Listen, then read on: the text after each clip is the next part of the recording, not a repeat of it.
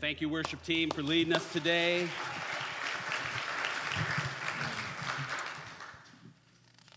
All right, well, this week's Advent theme, as we talked about, is peace, which is a really interesting thing for me to speak on, by the way, because I really struggle and wrestle sometimes with anxiety, like big time. Like seriously, sometimes the anxiety level for me is so high that I wake up in the morning just flooded with thoughts of everything that I've got to do and everything that I'm behind on and everything that might possibly go wrong. I can be that kind of guy sometimes. Anybody else relate to this?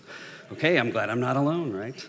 The cool thing is that God has been at work to teach me how to find peace in the middle of storms and worries and confusion and in doubt. And I'm really grateful for the ways that He is shaping and growing and transforming me. And I'm not where I'd love to be in that arena especially, but I can look back at how much worse it used to be for me.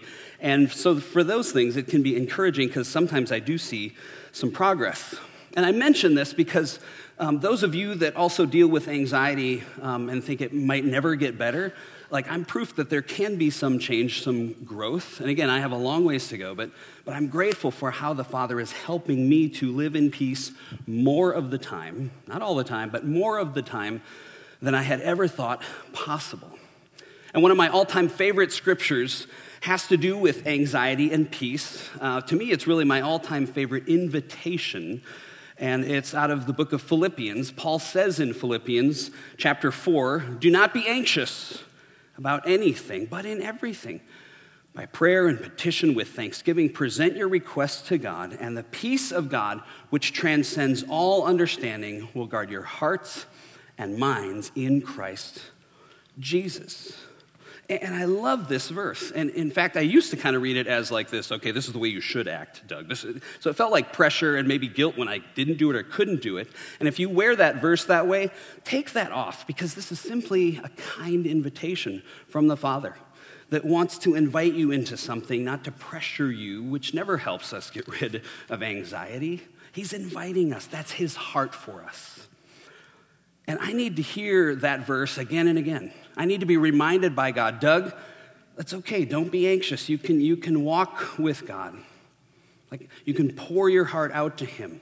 You can tell God what's going on. You can remember the good things that He's done and His peace that doesn't make sense to have because you look around and everything looks bleak, but that peace will guard your heart and mind. And I love the word guard in the scripture there. In fact, that's what really jumped out at me when I finally did a little more study. What are some other words for guard?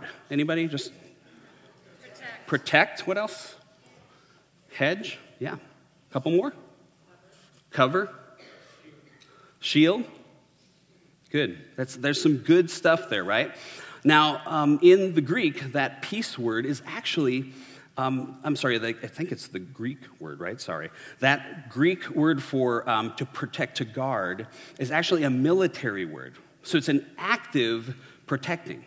A military type word is what they used that we translated there. It's not a passive deal. So when we read this verse and we think about peace, we don't just kind of go passive and suddenly experience peace, right? This word gives us an indication that sometimes the peace has to be fought for.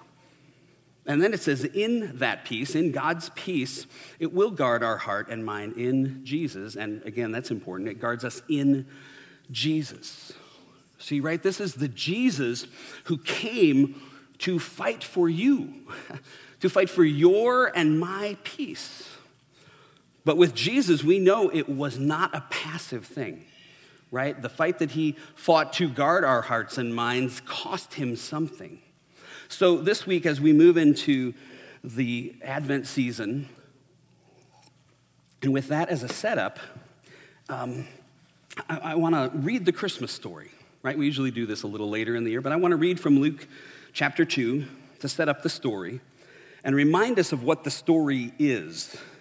So Luke chapter 2, verse 1, "In those days, Caesar Augustus issued a decree that a census should be taken of the entire Roman world, and everyone went to his town to register. So Joseph also went up from the town of Nazareth to Bethlehem, to the town of David, because he belonged to the house and the line of David. He went there to register with Mary, who was pledged to be married to him and was expecting a child. While they were there, the time came for the baby to be born, And she gave birth to her firstborn, a son. She wrapped him in cloths and placed him in a manger because there was no room for them in the inn. And there were shepherds living out in the fields nearby, keeping watch over their flocks at night. An angel of the Lord appeared to them, and the glory of the Lord shone around them, and they were terrified. But the angel said to them, "Do not be afraid. I bring you good news of great joy that will be for all the people. Today in the town of David, a Savior has been born to you. He is Christ the Lord. This will be the sign to you. You will find a baby wrapped in cloths and lying in a manger." Suddenly, a great company of the heavenly host appeared with the angel, praising God and saying, "Glory to God in the highest, and on earth, peace to men on whom his favor rests." Then the angels had left them and gone into heaven, and the shepherds said to one another, "Let's go to Bethlehem and see this thing that has happened, which the Lord has told us about." So they hurried off and found Mary and Joseph and the baby who were lying in the manger. When they had seen him, they spread the word concerning what they had been told about the child, and all who heard it were amazed at what the shepherds said to them. But Mary treasured up these things and pondered them in her heart. The shepherds returned, glorifying and praising God for all the things they had heard and seen, which were just as they had been told. That's a really sweet story, isn't it? Right? Like every year growing up, my family, we would read that story Christmas Eve right before we opened our Christmas presents. So when you hear that story, that just familiar Christmas story, what are the kind of words come to mind when you hear about the story of the birth of Christ in the little town of Bethlehem? Just what kind of words come to mind when you hear that? It's a miracle. Excitement. Joy. Hope. Anticipation.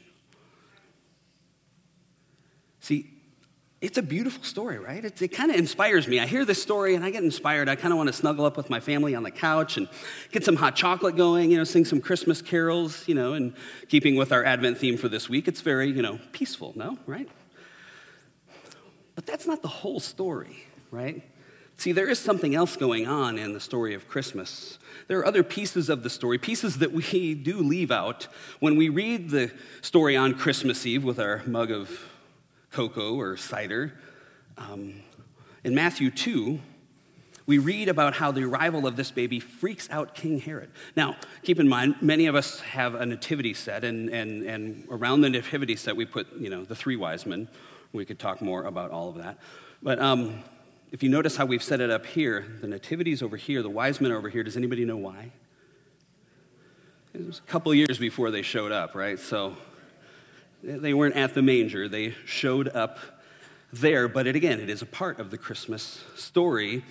And verse 1, Matthew 2, we read, "After Jesus was born in Bethlehem village, a band of scholars arrived in Jerusalem from the east. They asked around, 'Where can we find and pay homage to the newborn King of the Jews? We observed a star in the eastern sky that signaled his birth. We're on a pilgrimage to worship him.' When word of their inquiry got to King Herod, he was the king, he was terrified. And not Herod alone, but most of Jerusalem as well. Herod lost no time. He gathered all the high priests and religion scholars in the city and asked, 'Where's the Messiah supposed to be born?' They told him, 'Bethlehem.' Herod then arranged a secret meeting with the scholars. By the way, other translations say sorcerers, magi, right? It's a different topic, right? But he arranged a meeting with them, and pretending to be as devout as they were, he got them to tell him exactly when the birth announcement star appeared. Then he told them the prophecy about Bethlehem and said, 'Go find this child, leave no stone unturned, and as soon as you find him, send word, and I'll join you at once in worship.' Instructed by the king, they set off, and the star appeared again, the same star they'd seen in the eastern skies, and it led them until it hovered over the place of the child. They could hardly contain themselves. They were in the right place. They had arrived at the right time. They entered the house, saw the child in the arms of Mary, his mother. Overcome, they kneeled and worshiped him. Then they opened their luggage and presented gifts of gold and frankincense and myrrh. But in a dream, they were warned not to report back to Herod, so they worked out another route, left the territory without being seen, and returned to their own country. Now, fast forward just a little bit here. An angel comes and warns Joseph to take Mary and Jesus to flee as refugees to seek asylum in Egypt right away because Herod wants to kill baby Jesus. So they escape, they become refugees. But the rest of Bethlehem is not so fortunate. Verse 16, Herod, when he realized the scholars had tricked him, flew into a rage. He commanded the murder of every little boy 2 years and under who lived in Bethlehem and the surrounding hills. He determined that age from the information he'd gotten from the scholars. And that's when Jeremiah's prophecy was fulfilled. A sound was heard in Ramah, weeping and much lament.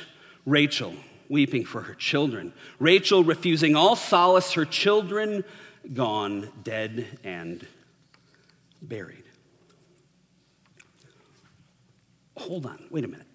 That's a part of the Christmas story? I mean, this is crazy. Every little boy under age 2 gets murdered by the Roman army. I mean, it's enough to turn your stomach, isn't it?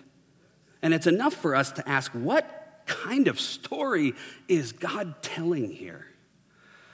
Because it's not quite a sweet, cozy little story, is it? See, the setting for this story is much more dangerous, much more treacherous. The stakes very, very high. The situation incredibly grave.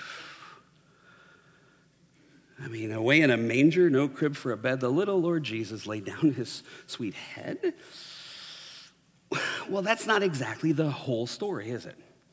In fact, I think the setting for the Christmas story wasn't safe at all. And if you here familiar with the Lord of the Rings movies at all?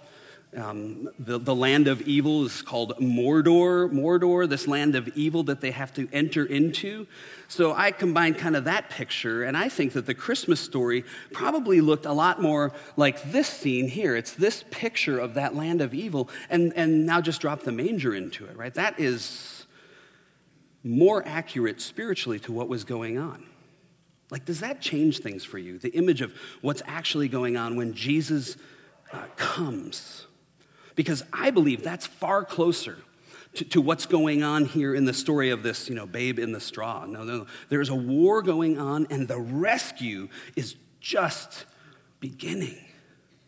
See, this is not simply Mary had a baby, the little Lord Jesus asleep on the hay, cows moo and sheep baa and camels, spit. It was very sweet and gentle. It was a silent night. All is calm. Wait a minute, calm, right? Are you kidding me? Okay, yes, maybe in the physical realm that scene was going on. But again, friends, much, much more is happening here in this story. See, the birth of Christ was an amazingly tender act of love, yes, but the birth of Christ was also an act of war. Now, have you ever thought of Christmas this way before? Like, I'll confess that probably for the first decade of my ministry and preaching through Christmas time, that thought had never occurred to me, that Christmas is an act of war.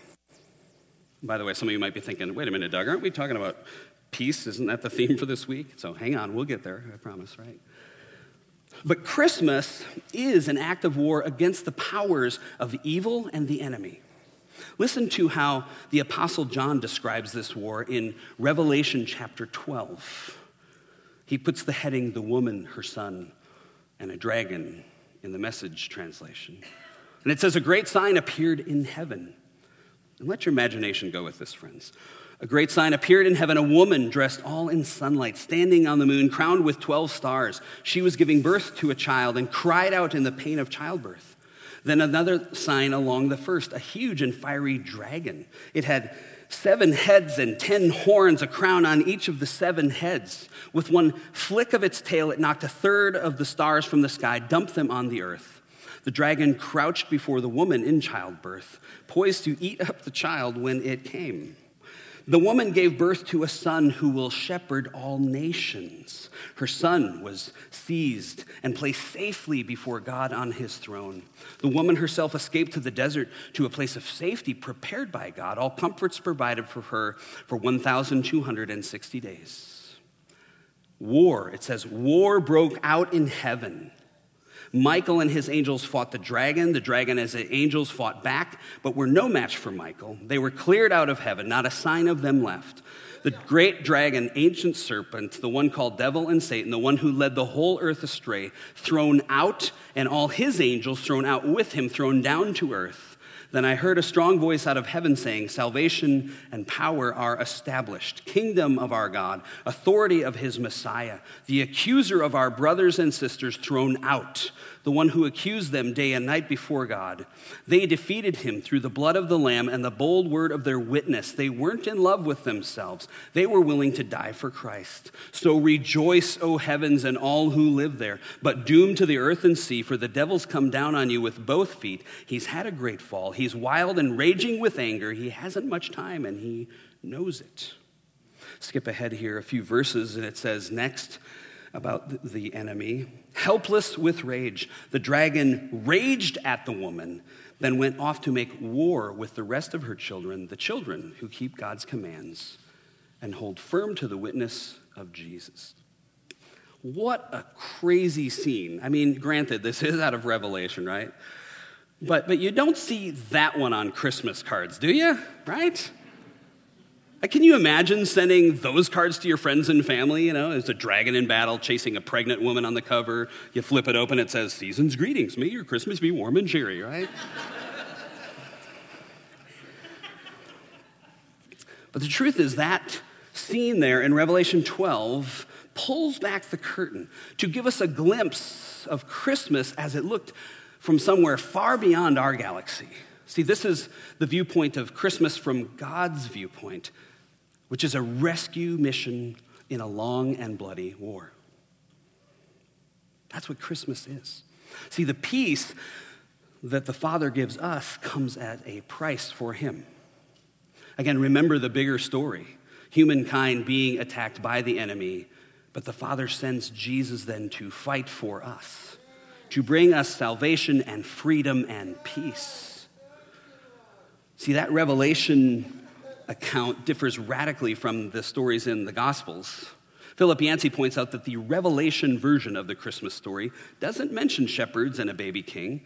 Rather, it pictures that dragon that we read about leading a ferocious struggle in heaven. He summarizes it by saying, it's a woman clothed with the sun and wearing a crown of 12 stars. She cries out in pain as she's about to give birth.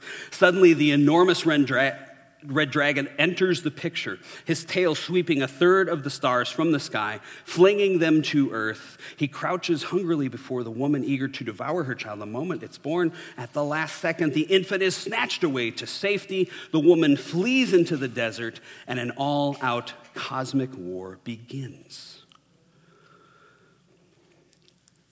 Now listen, Revelation is just a strange book no matter how you slice it. And we can't really delve into the whole content here in one sermon. But in the style of how the book of Revelation was written, John, who was a disciple, a friend of Jesus, he was the author of Revelation. But what he does, John shows us both what's going on in the visible realm, what we can see, and he shows us what's happening in the spiritual, the unseen realm. He shows us both. He pulls back the curtains.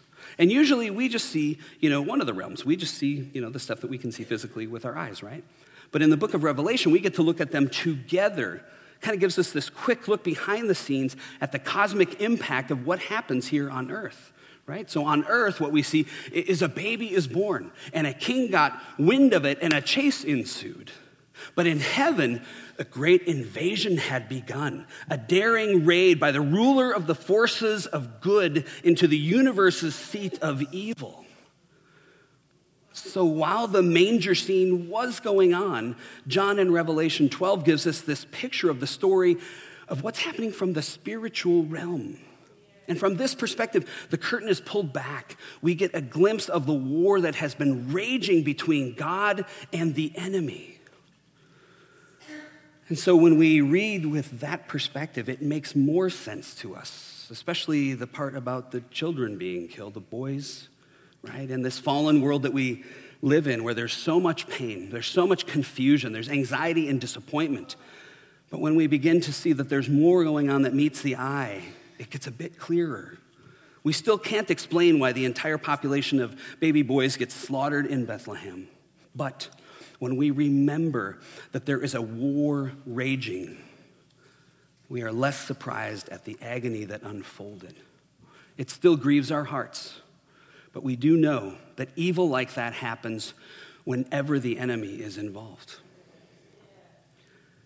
See, God is at war with the powers of evil. But this wasn't just a battle that was happening in the heavens and it just happened to spill over to earth. Because we have to remember what the battle was even over. The battle, right? See, we think back to the story that God engaged in. See, the hero of the story, God, is coming to rescue his people. Again, the coming of Christ was an act of war and an act of love. It was both. The coming of Jesus is a rescue. See, Jesus has come to rescue you, to ransom your heart, to set you free, to be the partner with God in the story that God is writing in the kingdom of God. And he does this rescue because he loves you so much. See, he has come to offer you peace, like peace that we could actually experience in the middle of incredible storms. The peace that the Apostle Paul says passes all comprehension. And friends, in the world that we live in, that's saying something, isn't it?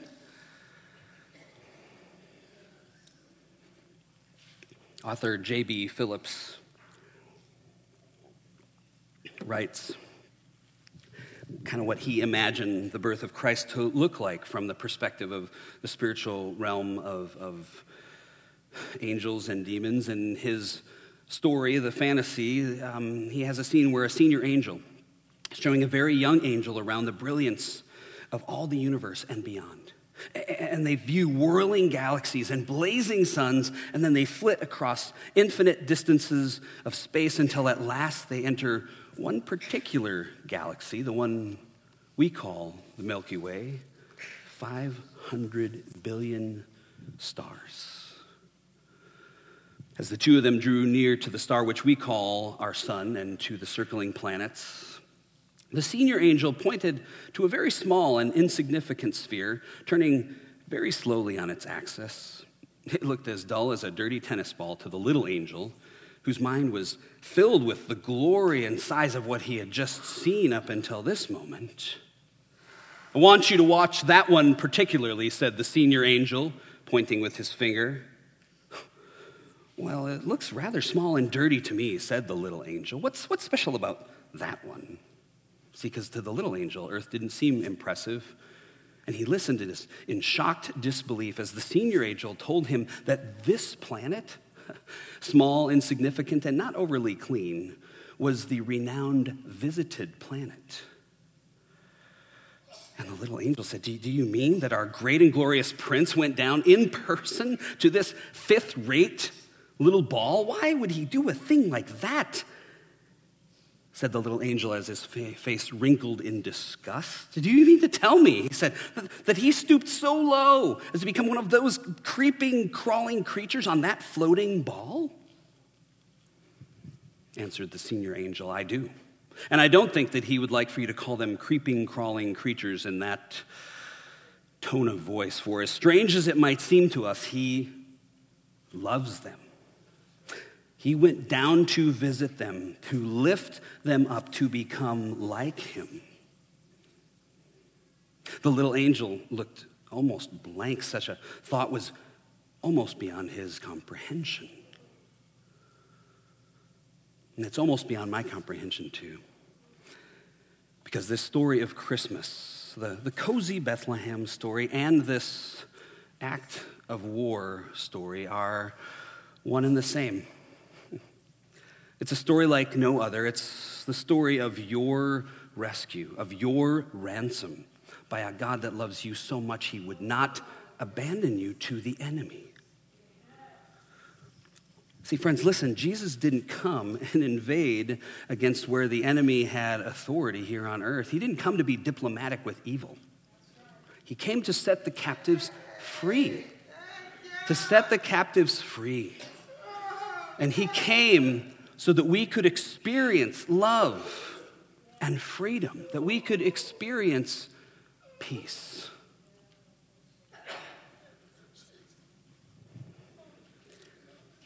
Friends, listen, Jesus is still fighting for you. He's still the hero in your story and mine.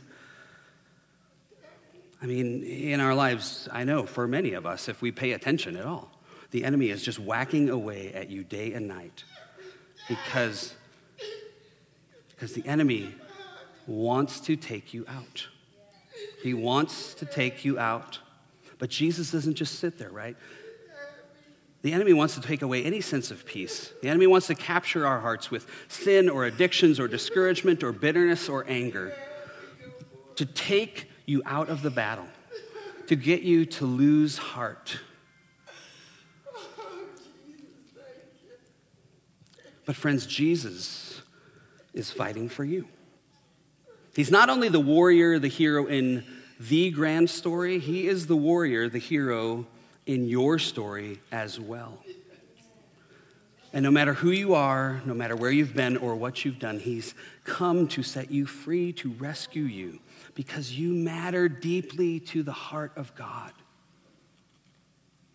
And so Christmas is where God took the greatest risk ever and sent Jesus as a helpless baby so that one day you and I could have life, that we could be free, that we could have peace.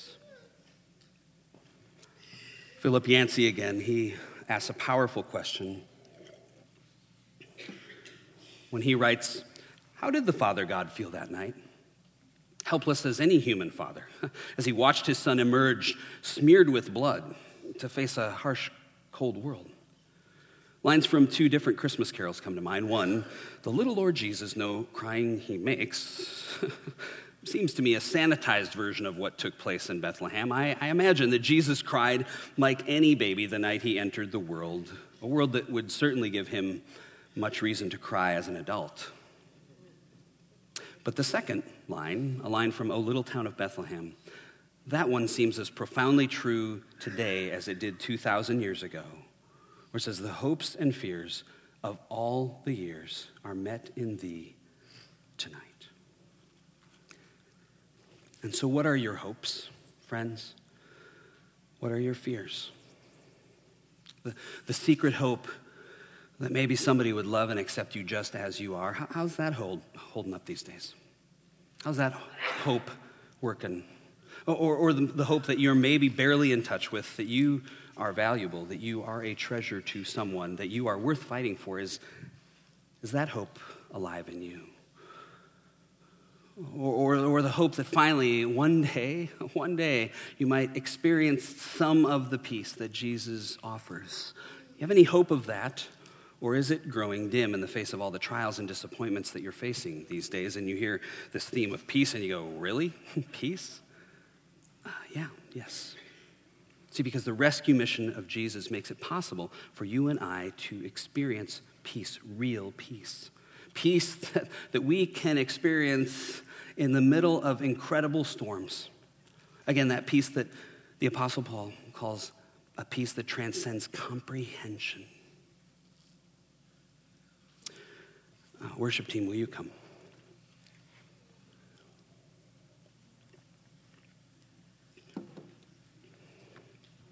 See, friends, the good news of the gospel is far greater than we had first hoped. Like the Christmas story and the story at large, it's not just a story that, God comes as a baby and then he dies on a cross so that if you say the right prayer, that you get to go to heaven when you die. No, the story is much greater, much grander than that.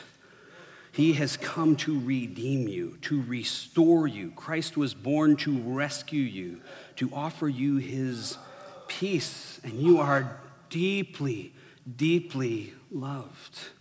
Deeply loved. He has come to release and set you free. And can you hang on to that this week? To remember the truth that Jesus has come to rescue you, to fight for you. And so, whatever place you find yourself today, maybe you're captive to habits or hang-ups or addictions that just keep dogging you, things we talked about last week, all that stuff. Hey, he's come to set you free. Maybe you're blind in some area. Maybe you're spiritually confused. Jesus wants to restore your sight. And if you are someone who is oppressed and exploited or demoralized or beaten, he has come to release you. See, if you've been in a battle for your very soul, he is here and he has come to give you life and to give you a new heart. See, Christmas is a story both for those of us who have been Christians a long time, because it's an invitation to wake up to who he is and what Jesus is doing so that we don't forget. But it's a story for people who are just coming in to realize that this is more than just a story at a seasonal time of the year. This is a rescue of your heart. So as we move into this song, I want you to consider these questions, both now and through your week. Where is it that you need to experience his rescue? Where in your life, just between you and God, give yourself some time, a moment here. Where is it that you need to experience his rescue? And the other question, where do you need his peace to guard your heart and mind? Like, where do you ask him? Where do you need him to fight on your behalf, to lift the weight of the battles that overwhelm you? Like, think of the situations where you need his peace. And then this week, just ask him for it. Because the promises in Scripture, friends, are true. And when he offers us peace and joy and life and hope, it's not just a cliche on a written piece of thin paper. These are real promises from the heart of God to you and me. Will we dare believe that peace is available, that love is available, that hope is available, that freedom and restoration are available? Will we dare believe that those things are true? Let your heart be with Jesus as we sing this next song together.